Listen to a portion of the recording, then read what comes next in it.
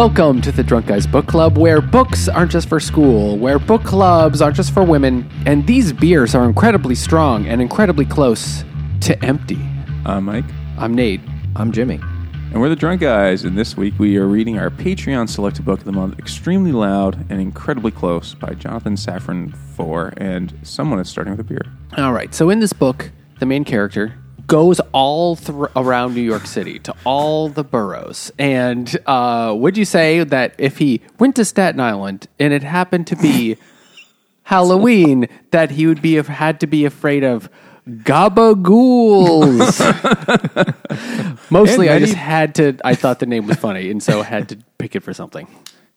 In many parts of Brooklyn and the Bronx, they still say that. No, Really, this Bronx so is much anymore. Gabagool by KCPC, a double IPA. The gabagool is the scariest type of Italian ghost. Yep, and it tastes like a double IPA. Yeah, can confirm. It's pretty good. They should make one based on prosciutto next. Ugh, maybe they shouldn't. Are there? Who doesn't like a nice piece of prosciutto? So, we could have been beer helps us come out of our shell. Oscar Schell is the main character, who is, I did not realize this the first time I read this book. I must have been myself special. This kid's clearly autistic. Probably, yeah. Apparently in the movie, they make it, they're more like, oh yeah, totally. But in the book, it's just... He's just weird. He's just a weird kid. He keeps calling his cat his pussy, and I don't like that. Well, I mean, you would think after the first time... When he's like, guys, I want to come home and see my pussy. And then everyone made fun of him. That he would have like, oh shit, that's not what I'm supposed to say. He must not like cats. It's like, I thought you were a boy, Oscar. So Oscar is a 9-year-old boy who lives in Manhattan, and his dad died on 9/11. He was on 58th Street and he got hit by a bus, but it was on 9/11. That's not true. He was in the windows of the world. You ever see that Curb Your Enthusiasm? Where the guy keeps saying, "Oh, my brother died on 9/11." He's like, he got hit by a car uptown, and Larry David cannot accept that. So, his father was killed on 9/11 when the United States government did a controlled demolition of the World Trade Center and a false flag operation, so we can go steal oil. Is what I believe the facts have borne out. Yeah, it's been a while. We know now. Yeah, we know. And so... Joe Rogan said so. Joe Rogan didn't say so. He was just asking questions. So this kid has obviously dealt with horrendous trauma. He's very young. And he is trying to figure out... He's trying to manage that. But he's a fucking weird kid. And he is... he goes on a very odd quest to figure it out. And the book it's a fucking weird book. It's like a weird order. I don't even know how to begin talking about the plot. But well, it's a few years after... It's 2 years after 9/11. And actually, it's more like a year and maybe only a little over 1 year. It's an indeterminate short time after 9/11. Well, at the end... It's like September 14th. Did I just interrupt you from opening? No. I am going to soon. So at the very end of the book, it is September 11th, 2003. Well, you know it's at least 2003 because of the old man. Says he's 103 and he was born on January 1st, 1900. So it has to be past January. And he says he's 103. So, well, Oscar lives with his mom, and he's a different kind of child, and he's unable to come to terms with the death of his father in 9/11. But something incredible happens, or something not incredible, something weird happens. Something incredibly close? Yes, incredibly close happens. He's exploring some shit. I forget what it was. He was in another room, and he knocks over this vase. And out on the floor is quite low. It's the floor. And he sees there a key. So I'd say he sees a low key. This is Low Key from Talia, and it's a hazy IPA. Here we go. It's nice. It's not super overwhelming. It's pretty mild. It says notes of fresh pineapple and lychee. he finds the vase in his father's closet where it still has all of his dad's stuff. Like the mom hasn't gone through that process of getting rid of his stuff yet. Even though they've had a funeral for him, they know he is dead. They have a funeral with an empty coffin. Yeah, that's important later. There's no body to be recovered, as is the case for I don't know what large percentage of people who died in the World Trade Center. And he's going through the dad's stuff, and he knocks over the vase. And one of the things that he's looking for is because, and this is kind of one of the things about 9/11 that gets mentioned many times in the book, is it surprised people. People were in the middle of things. People were in the middle of plans that they had with other people, right? And his father had set him up on this quest where they would do weird things, and the dad would leave clues, but they never ended the last quest. They never got the solution to it. So he's looking for clues, and he knocks over the vase, and inside of it is an envelope that says black on it, and inside of it is a weird little key. And he's like, what is this? Maybe this will tell me something about my father. And so he goes on the dumbest fucking plan ever, the kind of only a child could think of, to figure out what this key is for. And also, only really kind of an autistic child could think of, which is look up everyone with the name Black in the phone book and start with A and do them in order. He's got to get to that point first because it's got black, but it's written in red, and he's like, that's weird. And he goes to the art store, and the art store person is like, well, it says black, but it's written in red. Like, if you held a blue pen, you couldn't write the word black because you'd be like, no, this is blue. It was like, that's stupid. I write different colors all the time. It's not hard. It is hard if you are, because in this case, it's the name Black. Yeah, so she says it's probably something like a name because it's not the color. But I remember that's like one of those dumb online, how smart are you quizzes? And it's like, what color do you see? And it'll be the word orange written in green text, and it's kind of jarring and disorienting because you read the word right away. Yeah, but the color, it's confusing. You have to stop and slow down your thinking, kind of. But they're just overthinking this thing. It's obvious. It's a name, but he does see his dad's name scribbled all over the fucking art store on the tester papers where people try out markers because that's a thing. Got to make sure they work. I guess. I mean, if you're an art person, you want to have a better sense of the, thickness. You need to know more than just the tip of the marker. So he sees Thomas Shell written all over, and he's like, "That's weird. My dad must have been here buying markers." And she's like, "Those papers are 3 days old. Those are not pre-9/11 legal pads that people scribbled on." And you forget about that for a very long time. So then he goes on the quest to find who the black person, that doesn't sound right, who the person with the last name Black is, and he starts at the top of the alphabet to Aaron Black or whatever the first alphabetical A name is. Black, yeah. So not only does he not just call them, he has to go and visit. He has to go to their house/apartment, knock on their door, and ask them if they know anything about the key. And he doesn't do them I'll do all the ones in this neighborhood in Queens, or I'll do all the ones in this neighborhood in Brooklyn. Nope. He has to start with A, and then B, and then C. And he's too afraid to go on the subway, so he walks. And he has to ring his tambourine the entire way as he's walking, because the tambourine makes him feel safe or something like that. There's one part where he's talking to someone and he's like, "Would you like me to play a tambourine solo for you?" And I'm like, "I cannot." We already had 9/11. We don't need that too. I can't tell you how much I don't want you to do that. That's if your father was here to hear a tambourine solo, he would ask for a plane to come here. That is the fucking worst. A tambourine solo was the worst thing I've ever heard of. It's worse than a bass solo. Oh, those are horrendous. That's true. Someone did message us about bass players. I did see that, yeah. The bass players don't get the bitches. It's true. They are bitches. So all this weird stuff is happening. And then there's all these other, because he's kind of rambly, the kid. So you find out more stuff about the mom. And the mom has this friend named Ron.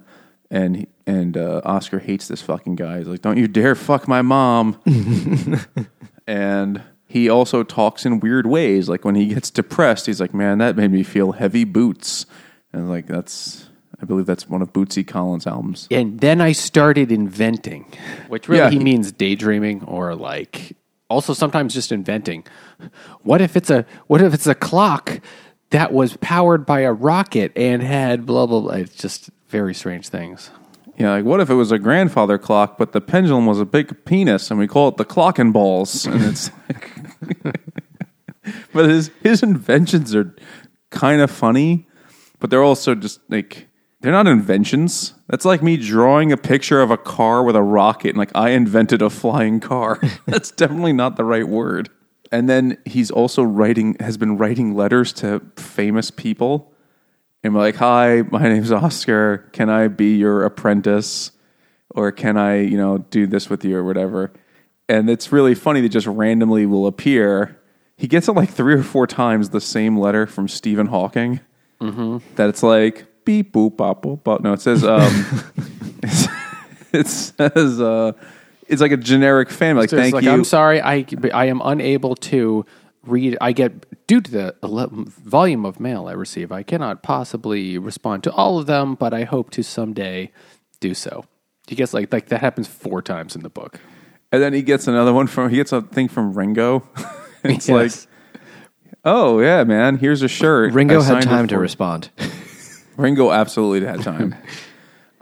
Ringo was like, I'd listen to that tambourine solo, but he sent them things like, I never thought about teaching drum lessons. Sorry. And it gets one that's like, I'm sorry, I don't have room for a research assistant right now, but perhaps in the future, I'm sure I could maybe get some help next year. Yours, Jane Goodall. Yeah, he gets another one, and he's always like, well, it was responded to by her assistant, so that assistant didn't put the good word in for me because I'm competition. So which is smart, actually. That's a very smart observation. So there's funny stuff like that happening, and my favorite thing is that he's in I guess it was like the school play of Hamlet, and he's playing Yorick, which is the skull.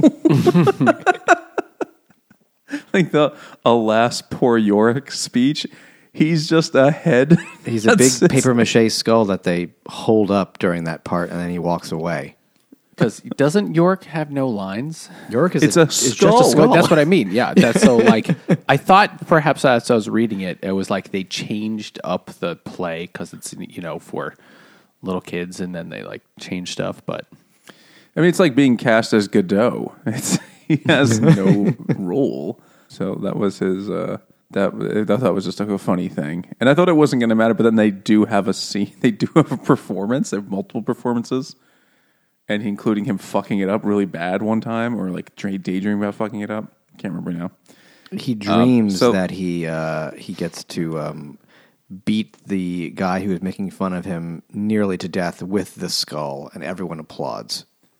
Right, because they can't tell. Like, they're like, this is a shitty kids play. Like maybe that's I don't know. That's what's supposed to be happening. So this is all happening. It's random, and then you also have his grandma, who is, very nice, and you start getting her random backstories of growing up in Dresden, because this is a tragedy sandwich, this book, and it's just all sorts of bad things. What kind of thing do you think would go on a tragedy sandwich? A slice of gabagool? No. I was going to say that, because of he's got this quest. Straw, why me? He's got this quest to do this stuff. He's got no one to help him with it. He's in a real pickle. God damn it. Though originally I bought this because it says reward the curious on the other side, and I thought that's what it was called. And sitting here, I realized that is not what it's called. I feel like this has happened before. Yeah, that happens to the single cuts do it with their fucking weird sayings. This is an Urban Artifact, and it's called Pickle, and I think it's a pickle flavor beer. It doesn't say anything, but I think that's what it is. Smells like it. Why would they not put pickle in it and call it that? Oh God! This is like a beer for pregnant women to have when they have weird cravings. It's so weird, but it's pretty good. It tastes kind of like honestly, it tastes like a fucking pickle. One It's of the interesting. classic styles of beer. Yeah, it's a weird one. It's not terrible though. I really expected it to be awful, but for some reason it's not, and I don't know why. Sometimes it just can't. Things cancel out. Yeah, carbonated pickle juice. Yeah, okay, cool. Yeah. Sometimes they just work, like burning jet fuel on steel beams. So we should Speaking say of steel though, beams, we're speaking of supported. steel beams, we are by our- supported by. Oh man! How was that for a segue? We used to be. By the time this air, when you hear it, they will no longer support us. Supported by our supporters over at Patreon. If you want to support the podcast, go to patreon.com/drunkguysbookclub, where you can get early access to episodes, access to our growing archive of episodes, which is up to 911 episodes, I believe. Almost, actually. Join us for our lives. We'll mail you shit. We'll do stuff above the close. All sorts of things happen over there. But most importantly, vote in the book poll month. No, that's not a sentence. Most importantly, vote in the monthly book poll. And we want to thank those fine people. So in no particular order, I'd like to thank Meep. Mork's cousin. Meep. It's Beaker. Brandon. The Poo-Tang Clan. Stand strong. Dr. Don Keydick, MD. Mega Dick. Black Rabbit of Inlay. I can't even read. I fondle models. Avery, Humid Oyster, Kevin O'Irish, who has not corrected us, and he engages, so he's cool with it now. You've accepted that. Actually, please tell us how to actually say that name, because I don't know how to begin. Or end. Linda, Nathaniel, Thick Richard III, Frederick, William, Derek, Carol, Yolanda. Nate has never seen the Gaza Strip, but he did see a Chow Chow Shake It for Biscuits.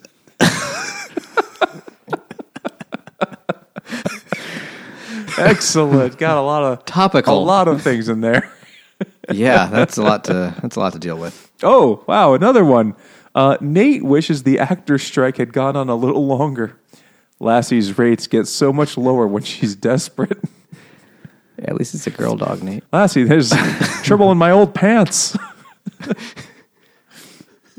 Oh, wow, 3 in a row. Oh, my goodness. This is just me talking, of course. This is how I speak. I can't wait for this podcast to be over so I could finally be alone and squeeze the midget. Joke's on you, motherfucker. I don't wait till it's over. I do that. That's exactly what I sent him when he sent me that. I said, sometimes he doesn't even wait. It's true. I'm doing it right now. Also thanking Grace, Catherine, Colton. Oh, this is an exotic name. My cunt is itchy.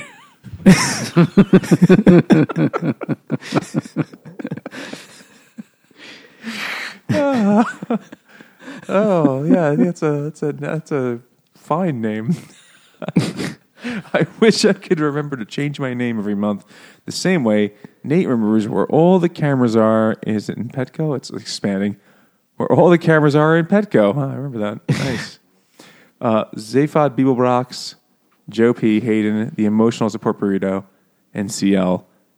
Thank you so much. For all that you do. Thanks, most of you. So you get the grandma story, and grandma was, a young woman in Dresden, which got, melted. So then she comes over with her, you get more of her story throughout, and you figure out really quickly that there's a mysterious renter at grandma's house, and it's like, oh, who's that fucking weird guy? Oh, it's grandpa, the estranged grandpa that is supposed to be dead or missing or something. He left the family before Oscar's dad was born, and so he never knew him. Also, he's mute or something. He doesn't have words. He can't use words anymore. Yeah, I couldn't tell if that was like a metaphor or it was an actual thing. I think he just went mute from the trauma of, World War II or something like that.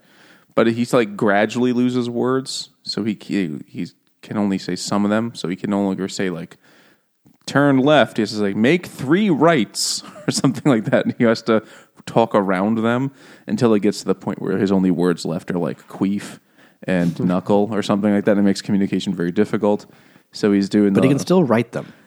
Yeah, it was an odd thing, and he has yes and no tattooed on his hands, and he communicates like that.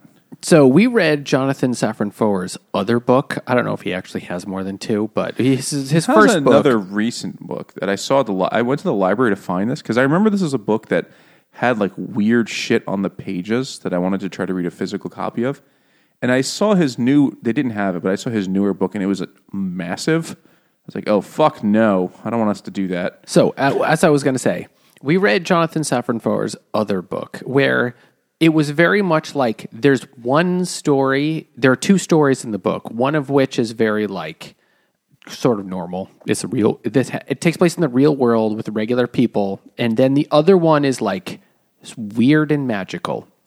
And this book kind of does that, too. Not quite.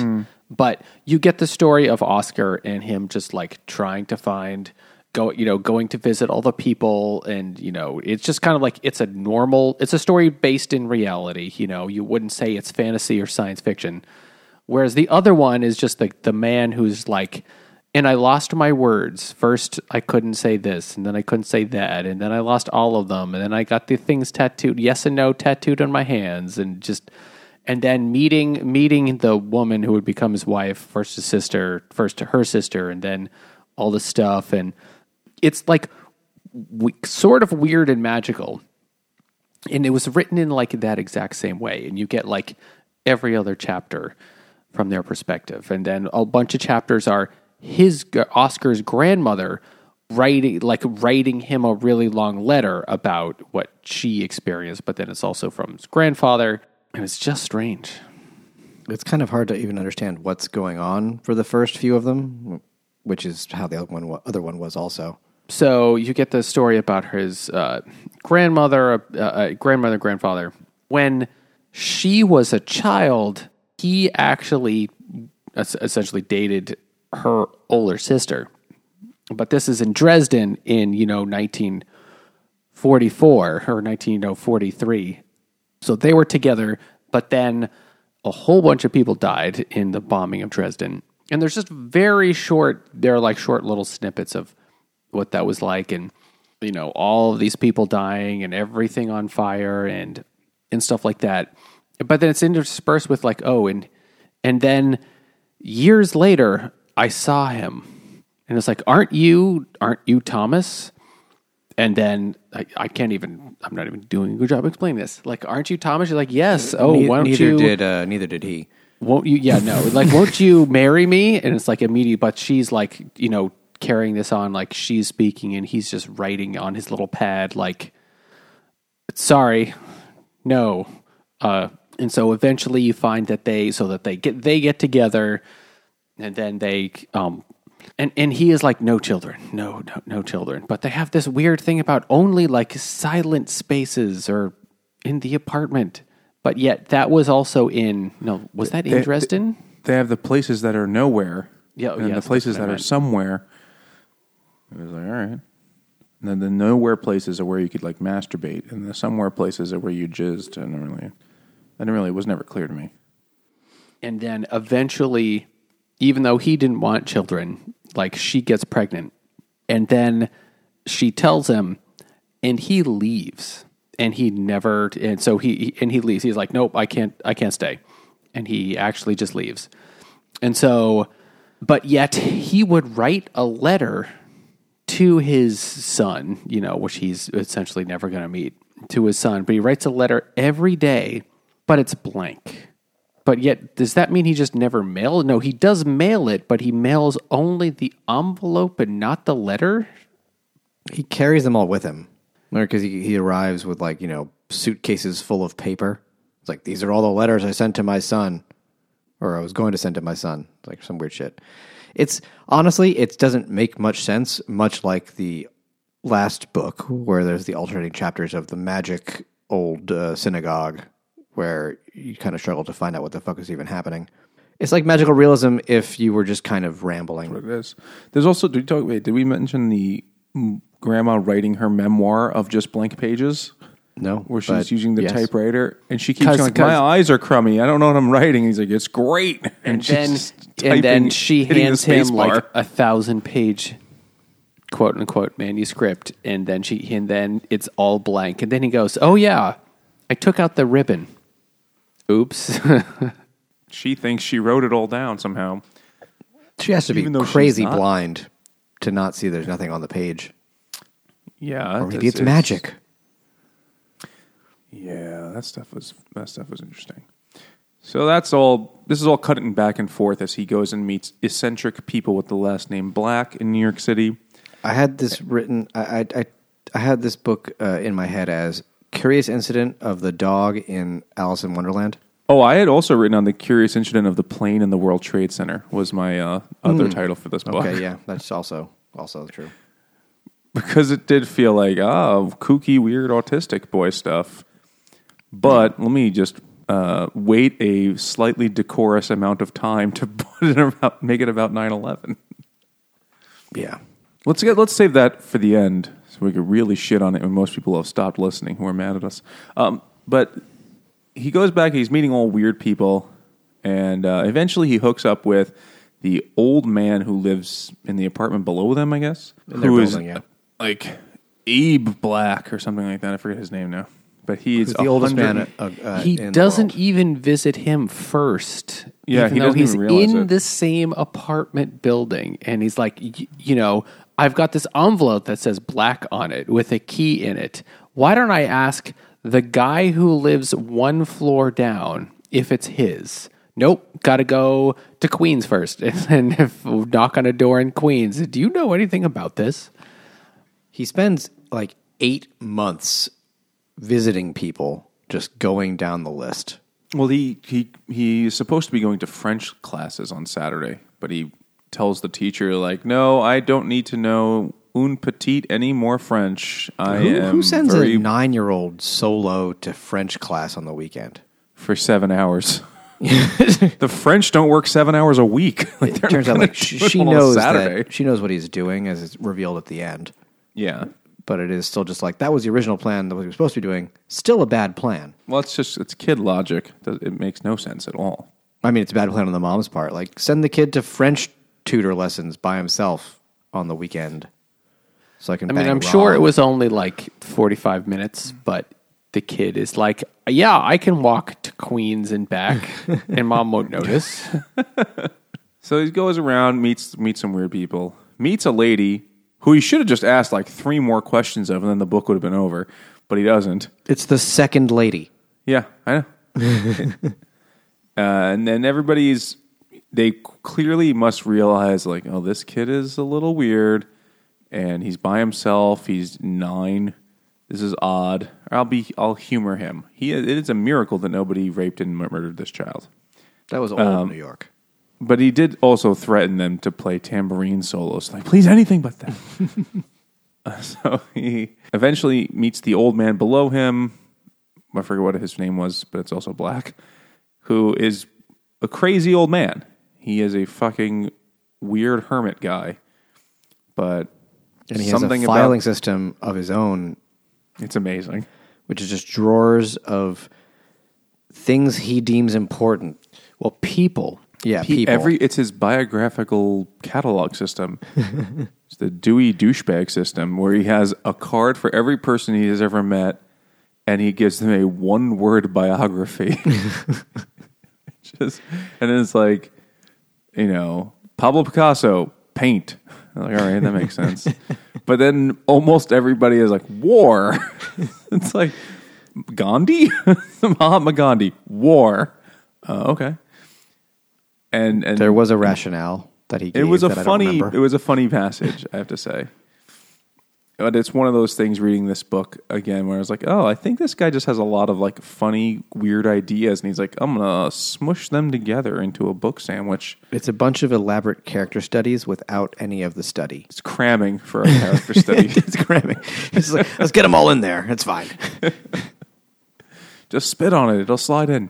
So he has. They go around, and the old man, it's just funny and helps the kid. And it's funny because the kid is narrating it, right? So these exchanges from the kid's perspective seem normal, but they're clearly not. Like one of the things the kid will always say to people he must have read somewhere, compliment them, and then they'll help you. So he goes to like the morbidly obese woman at the store. He's like, "You are extremely beautiful. You should be a model." It's like he sounds like a fucking prick. He also keeps asking the women if he can kiss them, like grown ass people. Yeah, the kid's got game. Yeah, You know what? What if we kissed? It may work. You never know. They might be like, yeah, fuck it. It's only got to work once. That's right. Also, another thing that has been, because the book goes back and forth, all these things, he has the answering machine message from his house that had 4 messages, was it? 3 or 4 messages that his dad left on 9/11 as he tried to call home, as he gets increasingly desperate until, he dies. And the kid has hidden this from the mom. And that's like another thing. And throughout the book, you'll get like the second message. Because the first one's like, oh, something weird happened. Everything seems to be fine, though. And then later on, it's like clearly he's coughing and smoke is there and shit. That was pretty harrowing stuff. So then I don't really know what happens next in what order. So he spends 8 months going to visit all the people named Black, and he sees a lot of them, but still there are, I forget how many thousands. It's like 250 or something like that. Yeah, so of course he doesn't really get that far, but eventually he goes over to Grandma's apartment, which is literally across the street, and the doorman across the, in the other apartment building lets him in, and he goes there, but Grandma's not there. But he's like, what? I hear something. There's someone else here, and there's like the renter. He must still be here. So he knocks on the door, and it says, "Are you there? Is there anyone there?" And eventually, the guy. At first, it's dark, and he's like, "No, I heard something. I know you're there." So he comes out, and it's a weird old man who has yes tattooed on one hand and no tattooed on the other, and doesn't speak. And you're like, "Oh, that's who it was." And so you got these little hints earlier in the book, like Grandma has a renter. And so this is actually Oscar's grandfather. But Oscar doesn't know. So the guy doesn't say, "I'm your grandfather." He just says, "Oh, yes, I'm the renter." But yet he's like writing out all the responses and stuff like that. And they talk about stuff. And all his answers were like always so strange. It's like, "What were you afraid of? Death? No, life." Like, what? Okay. Just say what you mean, old man. Yeah, and so eventually they like talk, but he doesn't say specifically, "I'm your grandfather." And then they make a plan, or Oscar wants to go to his father's grave and dig it up. And so they like do, and the man is like, "Okay." Now you find out later that Thomas, the grandfather, has promised Grandma, what's her name? Grandma. Yeah, I don't Yeah, Grandma, remember like, her name at all. It promised Grandma, do not tell Oscar who you are. Do not talk to him. You're never here. Do not do that. And she made him promise. So he promised, except now he's talking to him. And Oscar's like, "I want to go dig up the grave." And the guy is like, "Okay." And so they like work for like weeks or months to like figure out a plan. But at the same time, he goes back to the answering machine. Yeah, he goes back to the answering machine. Not the answering machine that has his father's voice on it, because he's like bought a second one and switched them out. But he like goes to He switched it so his mom wouldn't hear the wouldn't messages. know, and you find out why slightly later. But so he goes to the answering machine and he like listens to them, and he listens to one, and one is from the lady, meaning the lady with the last name Black, who was the second person he spoke to. And the answering machine is like, "Oh, hi, Oscar." And because, "Hi, Oscar, I just wanted to call you because I wasn't completely honest with you. I think I do know something about that envelope." And then it cuts off. And now this is like 8 months later. And he's like, "Wait a minute. She called back like that day. she knows something, so he goes back to her house, and instead of saying like, "What the fuck, bitch," he says, You were going to listen to so much fucking tambourine. he said, No, "You Mr. lied to Tambourine me," and he cries, and she's like, "Yes, I know. I was trying to hurt someone. He's my husband. Well, now my ex-husband." And he's like, "Yes, sorry about that." And he's like, "Wait a minute. How is it like?" And he realizes that the reason why the answering machine message like cut off mid-word is because his mom picked up the phone, and his mom clearly talked to this lady. And so his mom has like known for like almost this entire 8 months. Oh, that's where he's going to. He's leaving and visiting all the people with the last name Black. And instead of talking to him about it or saying, "What the fuck are you doing, you dumb kid?" She's calling ahead to all the people and saying, "Hi, my son is going to come knock on your door. He doesn't know, and so that's why everyone answers the door. And it's like, "Okay, what do you want?" So he says that his mom has like sort of orchestrated this whole thing, and why she's not concerned when he's leaving for hours and hours at a time.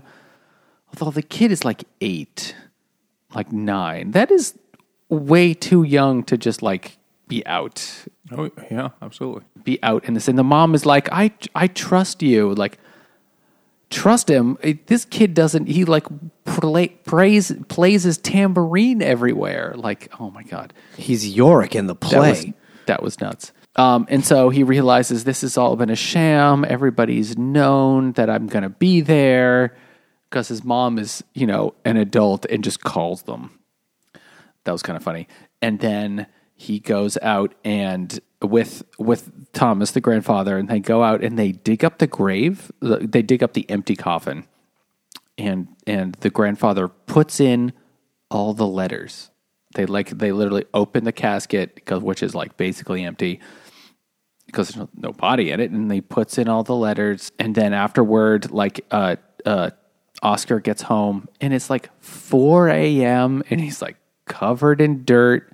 And his mom is awake, just sitting on the couch waiting for him. And she's like, "No, I trust you." Like, what? But then he tells her, but then Oscar tells his mom, "Yes, there's an answering machine." Oh, no, wait. The other thing is he actually finds the person whose key it was. So the lady who didn't tell him the truth the first time tells him, "Oh, yeah, it was from my ex-husband. That's where that envelope comes from." Then the next scene is Oscar visiting this guy, and the guy is like, "Oh, who are you? What are you here for?" And then tells him about, "Oh yeah, I know how to get along with my father." And he like sees the thing. "Was this in the bottom of a vase?" He's like, "Yeah, that's where I found it." And he goes on all this thing. It's like my father was told, "You have cancer. You only have 2 months to live." And then he died 2 months later, and he wrote everybody all these letters about all this amazing things. And then he wrote me a letter, but I couldn't read it. And I sold all his stuff. And then when I finally got around to reading his letter, he says, "Yeah, there's a key to a safe deposit box in the bottom of the blue vase. But I had already sold it and didn't know where it went. And I've been looking for this for months, like for almost an entire year. No, more than a year, almost 2 years. But here it is. I've been looking for you." And then Oscar says, "Who did you buy? Tell me about the man you bought it from," because that's his father. And then Oscar says, "Yeah, no, he died in 9/11. That's why, you could never find him." Oh, that's really sad. And yeah, that scene was really sad. And Oscar says, "I'm going to tell you what I've never told anyone. Is like the final message for my father was, are you there?" Wait, what was it? The final message was, "Hey, if you're there, pick up," or whatever. And Oscar was there, but he was too scared to pick up the phone. So he just listened to his dad asking to people to pick up the phone. Yeah. And it was his father saying, "Pick up the phone, pick up the phone, pick up the phone," like over and over and over again. "Are you there? Please pick up the phone." And Oscar didn't. He just left it. Because Oscar had been dismissed because of the attacks, which, as a New York City school student, absolutely did not happen. Nope. We had to get picked up that day. They kept everybody in school. You were not allowed to leave, but they sent all the elementary school kids, like, yeah, just walk home, kid. It'll be fine. Walk home, yeah. But without, like, they made us at our school, which was in fucking Queens. We were in high school, too. We were high school students in Queens, and they were like, where do you live? And I remember someone stopped me, and they were like, what? Where do you live in Queens? And they were like, they like didn't believe me because kids were trying to lie because they were like, oh, I have to take the train. They're like, you have to wait here then. We can't let you go because the shit's not running. And so I said the remote Boone Hill fucking hillbilly part of Queens I lived in.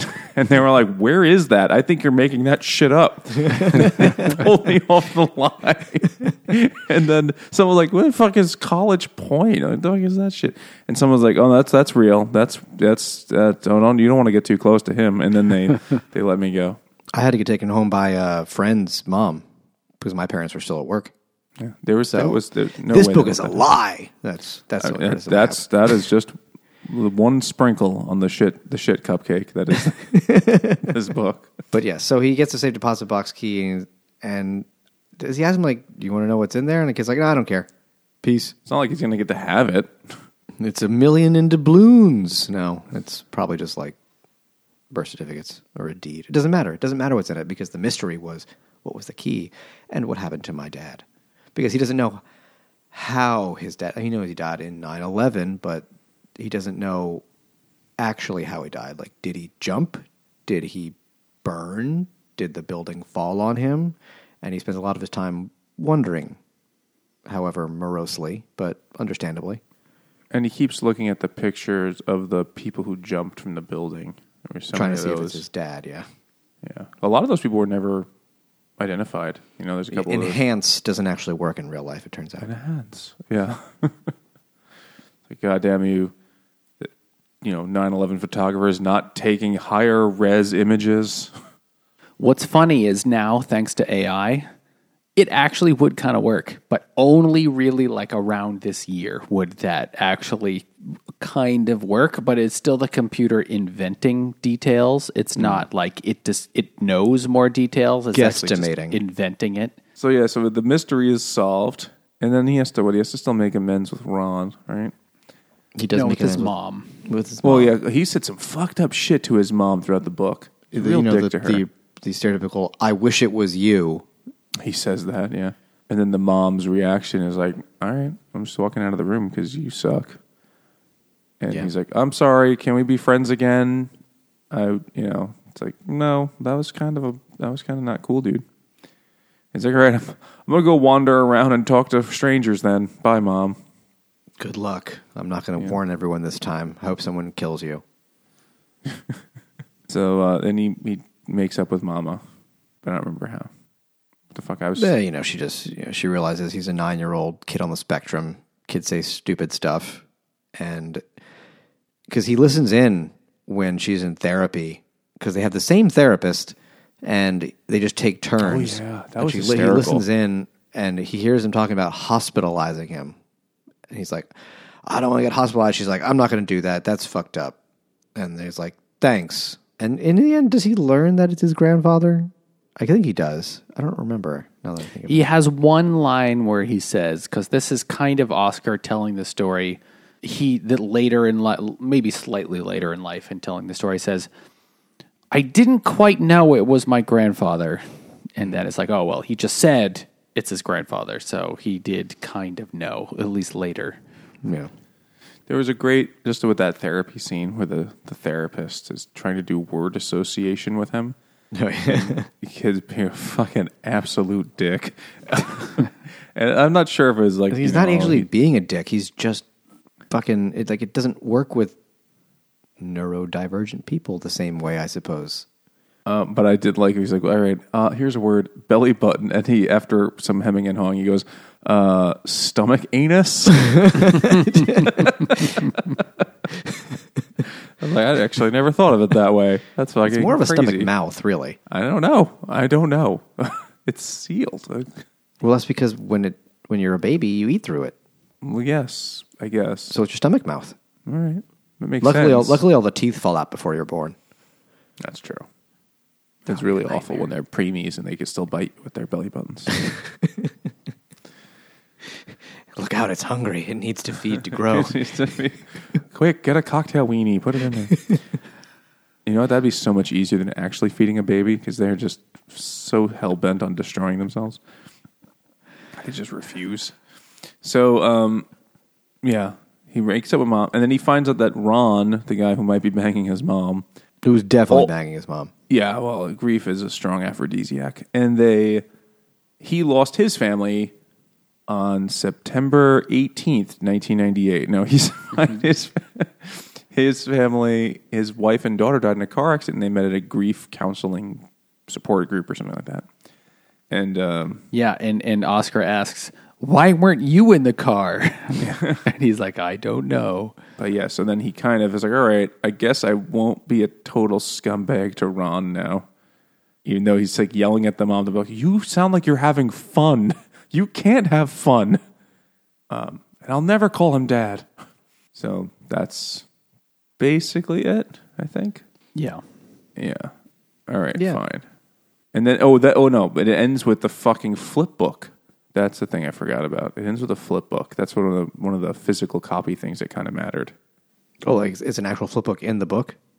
It's like a bunch of pages, and it just shows that iconic image of the dude falling down a fucking, jumping from the building. Yeah. But he's going up.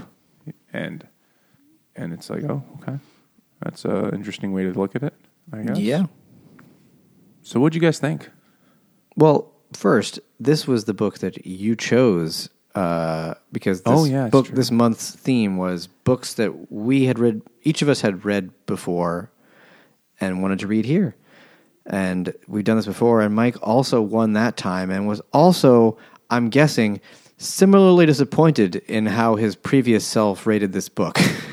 What was the one we did the other time? Ironically, the one about the plane crash, the Chuck Palahniuk book.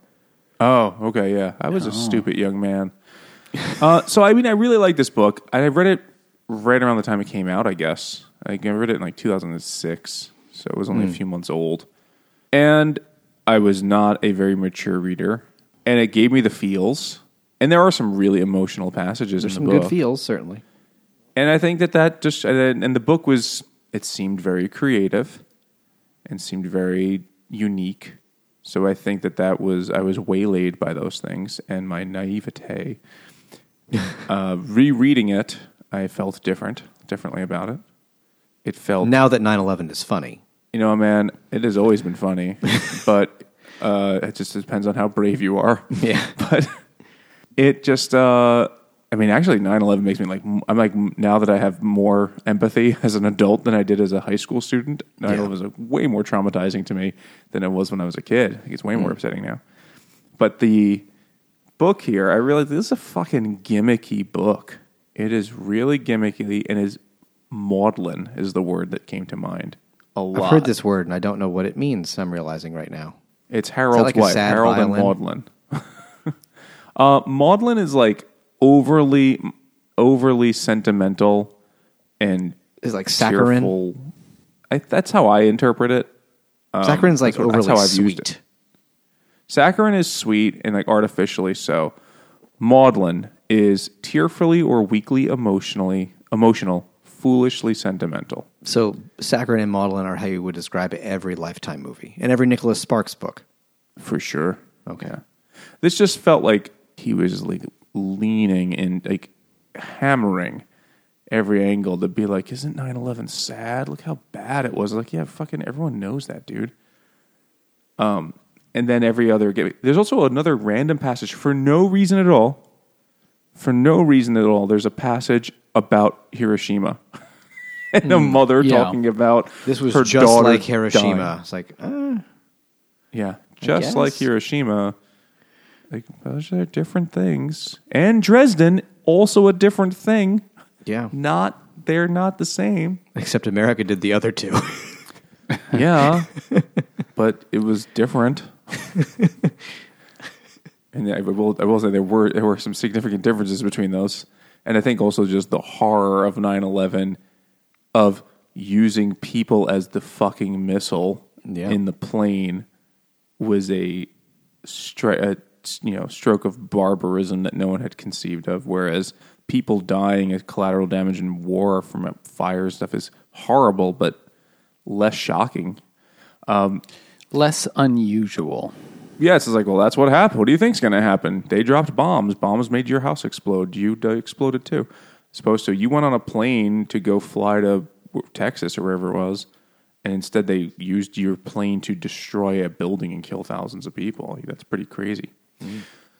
But we don't need to get bogged down in that. I just thought that this was overly emotional.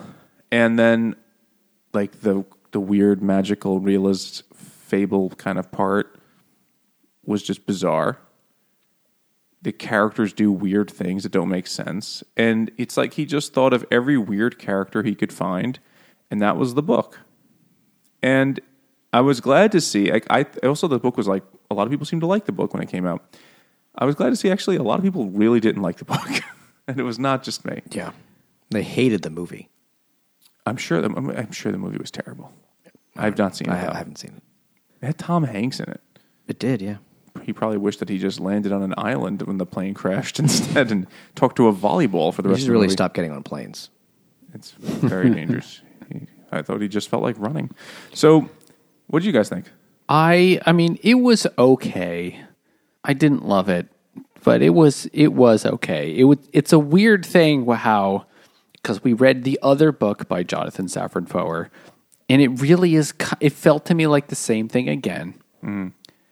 Now, if I had read this one first and the other one second, I would say the exact same thing about the other one. So we've had this experience multiple times where it's like we read two things by the same author, and the first one is like, oh, that's unique and different. And then we read the second one, and it's like, oh, that's exactly like the first one. He's got a shtick. And it's less special now. And so that happened again. For the record, my entry would have been better than this. Mine too. That's what I'm going to say. 0 people voted for mine, so whatever. Well, mine almost won. I mean, this one won, but mine got close. But 0 people voted for Jimmy's, though. Of all the ones, I would have rather read Jimmy's. Yeah, me too. I am the kingmaker. I could pick. When I pick them... You pick ones that you find out aren't that good after you read them a long time ago. Oh, you know what? It's an educational podcast. That's... I am doing the work. We're teaching people that this book is, I originally gave it 4 stars, but I was like a strict, like, this is 3.5. I did 4, but then I bumped it down to 3 because I realized it's like, it's fine. It is, there are funny parts and interesting characters. And I like the creativity of certain parts, like when his dad tells him the story of like the 6th borough that kept moving away. That's creative, like a fairy tale kind of thing. But the same problem I had with Everything's Illuminated is, there was the main story, which I didn't kind of enjoy, however weird it might be.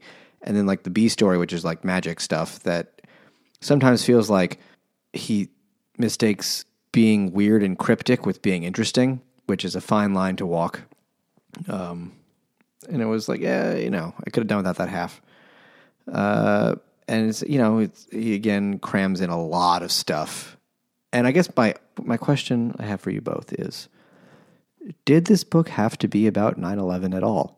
Could it have worked essentially exactly the same if the kid's dad had died in some other way? It would have lacked the gravity that 9/11 gave it. Like 9/11 made it, it was such a big thing, obviously. And this book was so soon after it that I think, if not this book, someone else was going to write a book. I'm sure a bunch of them 9/11 book. It would have lacked the ability to make a Tom Hanks movie out of it. I feel like it could have been essentially unchanged, but perhaps not have the, awards bait aspect to it of a sad book about 9/11. Like the dad would have died. Let's say the dad died in some other like big event where a bunch of people died. Mauled by ferrets at a pet store in a mall. And like this is like a bunch of people died and the dad was calling, yeah, I'm here, I'm hiding from the ferrets. They can't, the story would have been exactly the same. Are you there? Yeah. And now the kid doesn't want to take subways because of the ferrets. I mean, I see what you're saying. It feels like he's kind of fisting in 9/11 unnecessarily. in New York City, there are many opportunities for a writer to have a character die suddenly in a terrible tragedy.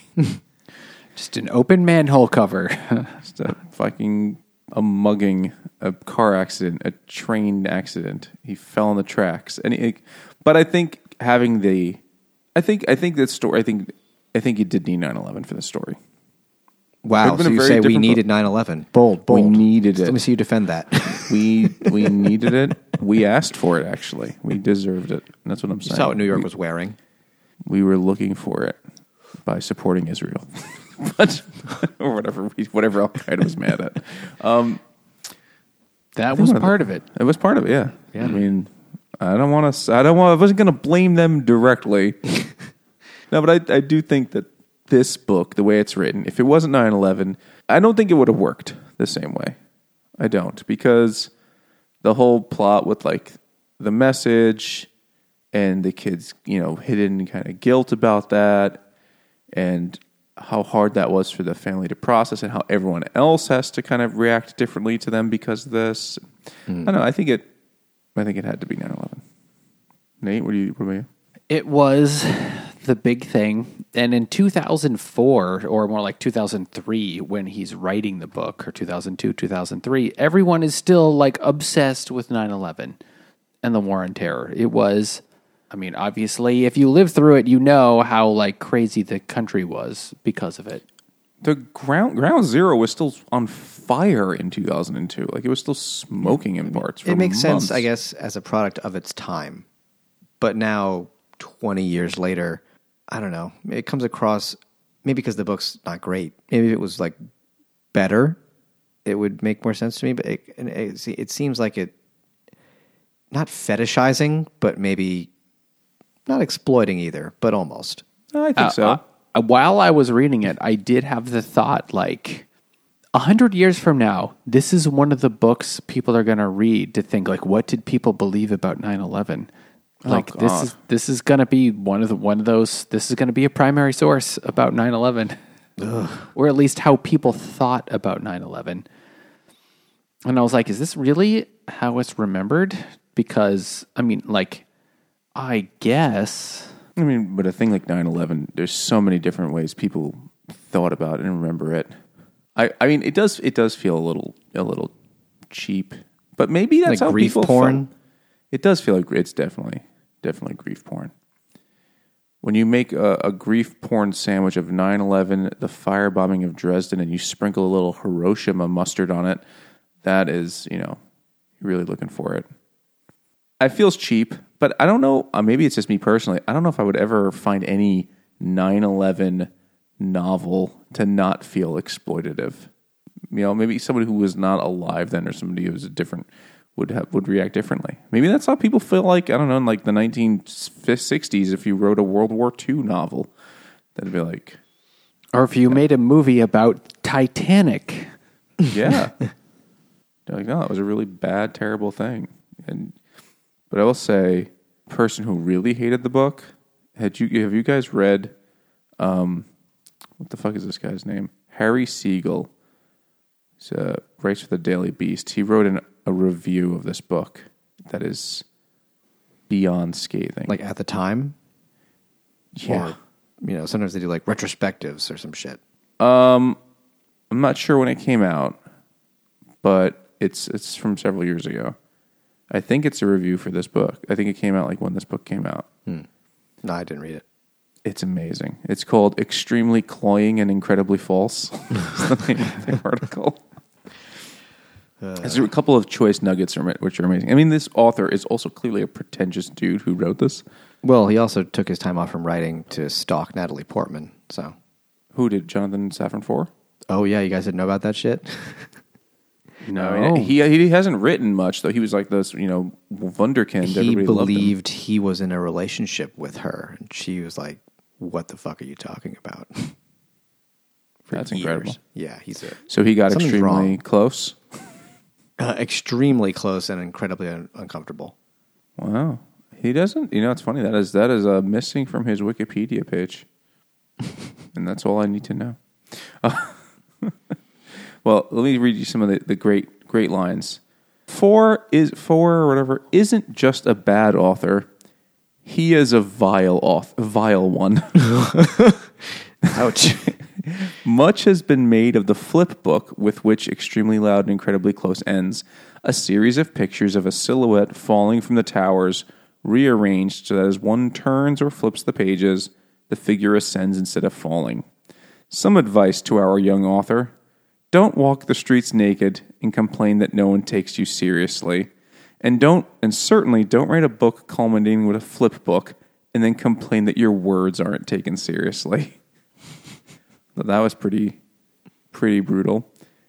And then a little bit later on, he talks about how a whole bunch of the different parts of it were just copied from another book. I'm just trying to find it. In an interview, Foer explained that Jay-Z samples from Annie, one of the least likely combinations imaginable, and it changes music. What if novelists were willing to borrow? Yes, Jiggaman and Hard Knock Life are surely what the novel needs.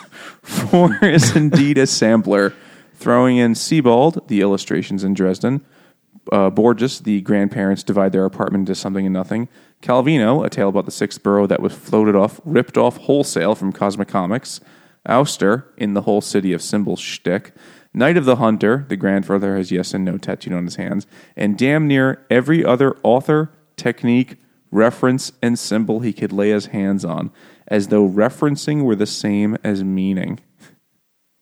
And with the same easy spirit in which he pillages other authors' techniques, stripping them of their context and using them merely for show, he snatches 9/11 to invest his conceit with gravitas, thus crossing the line that separates the risible from the villainous. Pretty ruthless I review. don't think he liked it very much. I know, he was not a fan.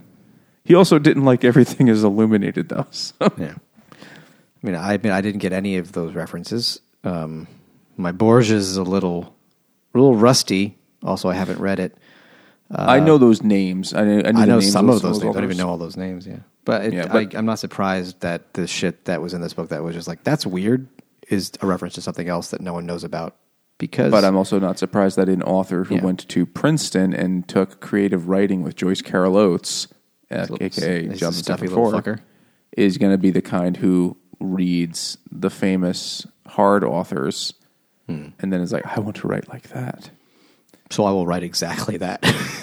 That's what this guy's saying. I don't know. I can't prove it or not, but I thought that was like, ooh, them's fighting words. Yeah. But it did feel like a book where he has and much like the book that I recommended last time that I felt stupid afterwards for, Survivor by Chuck Palahniuk, is that when you're not a great reader or you don't have a better sense of like what makes a good book or your own really fully formed opinion of what makes a really good book, you could be dazzled by gimmicky writing.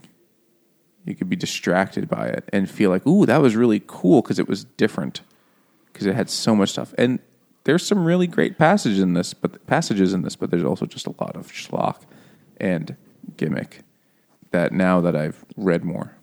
I think we could easily do a series on books we read when we were younger that we thought were good and then we realized now are not very good. It's probably almost every book I read when I was younger, I realize. Curious George holds up.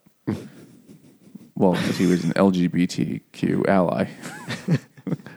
That's true. Way ahead of his time. The man in the yellow hat was a guy with a pee fetish. Absolutely. He's into wet work, if you know what I mean. Why did they call him that? He was wearing all yellow. Because I guess the yellow man would be bad. Pissed on him all the time, yeah. Imagine that's like the earlier versions of it. It's the yellow man, an Asian man, and his monkey. It's like the original draft, and like, oh, listen, we got to tone that down a little, just a little. It is 1950. Who knows? One day we might start letting them in the country one day. Figure that shit out. So who should read this book now that 9/11 is no longer cool? Oh, Al Qaeda. We should torture them with it. That's the people in Guantanamo Bay.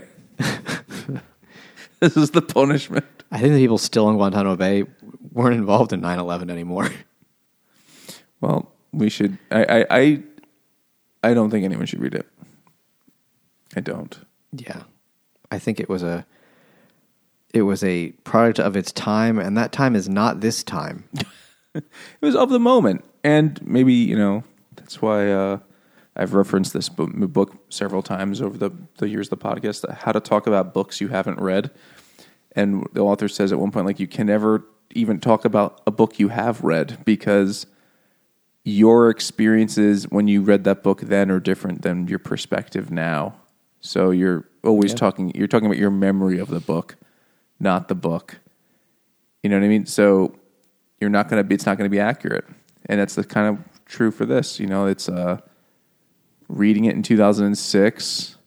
And I was like, man, 9/11, holy shit. I'm just starting to like finally understand that. And I'm not a very good reader. This felt legit. And now it feels dumb and schlocky.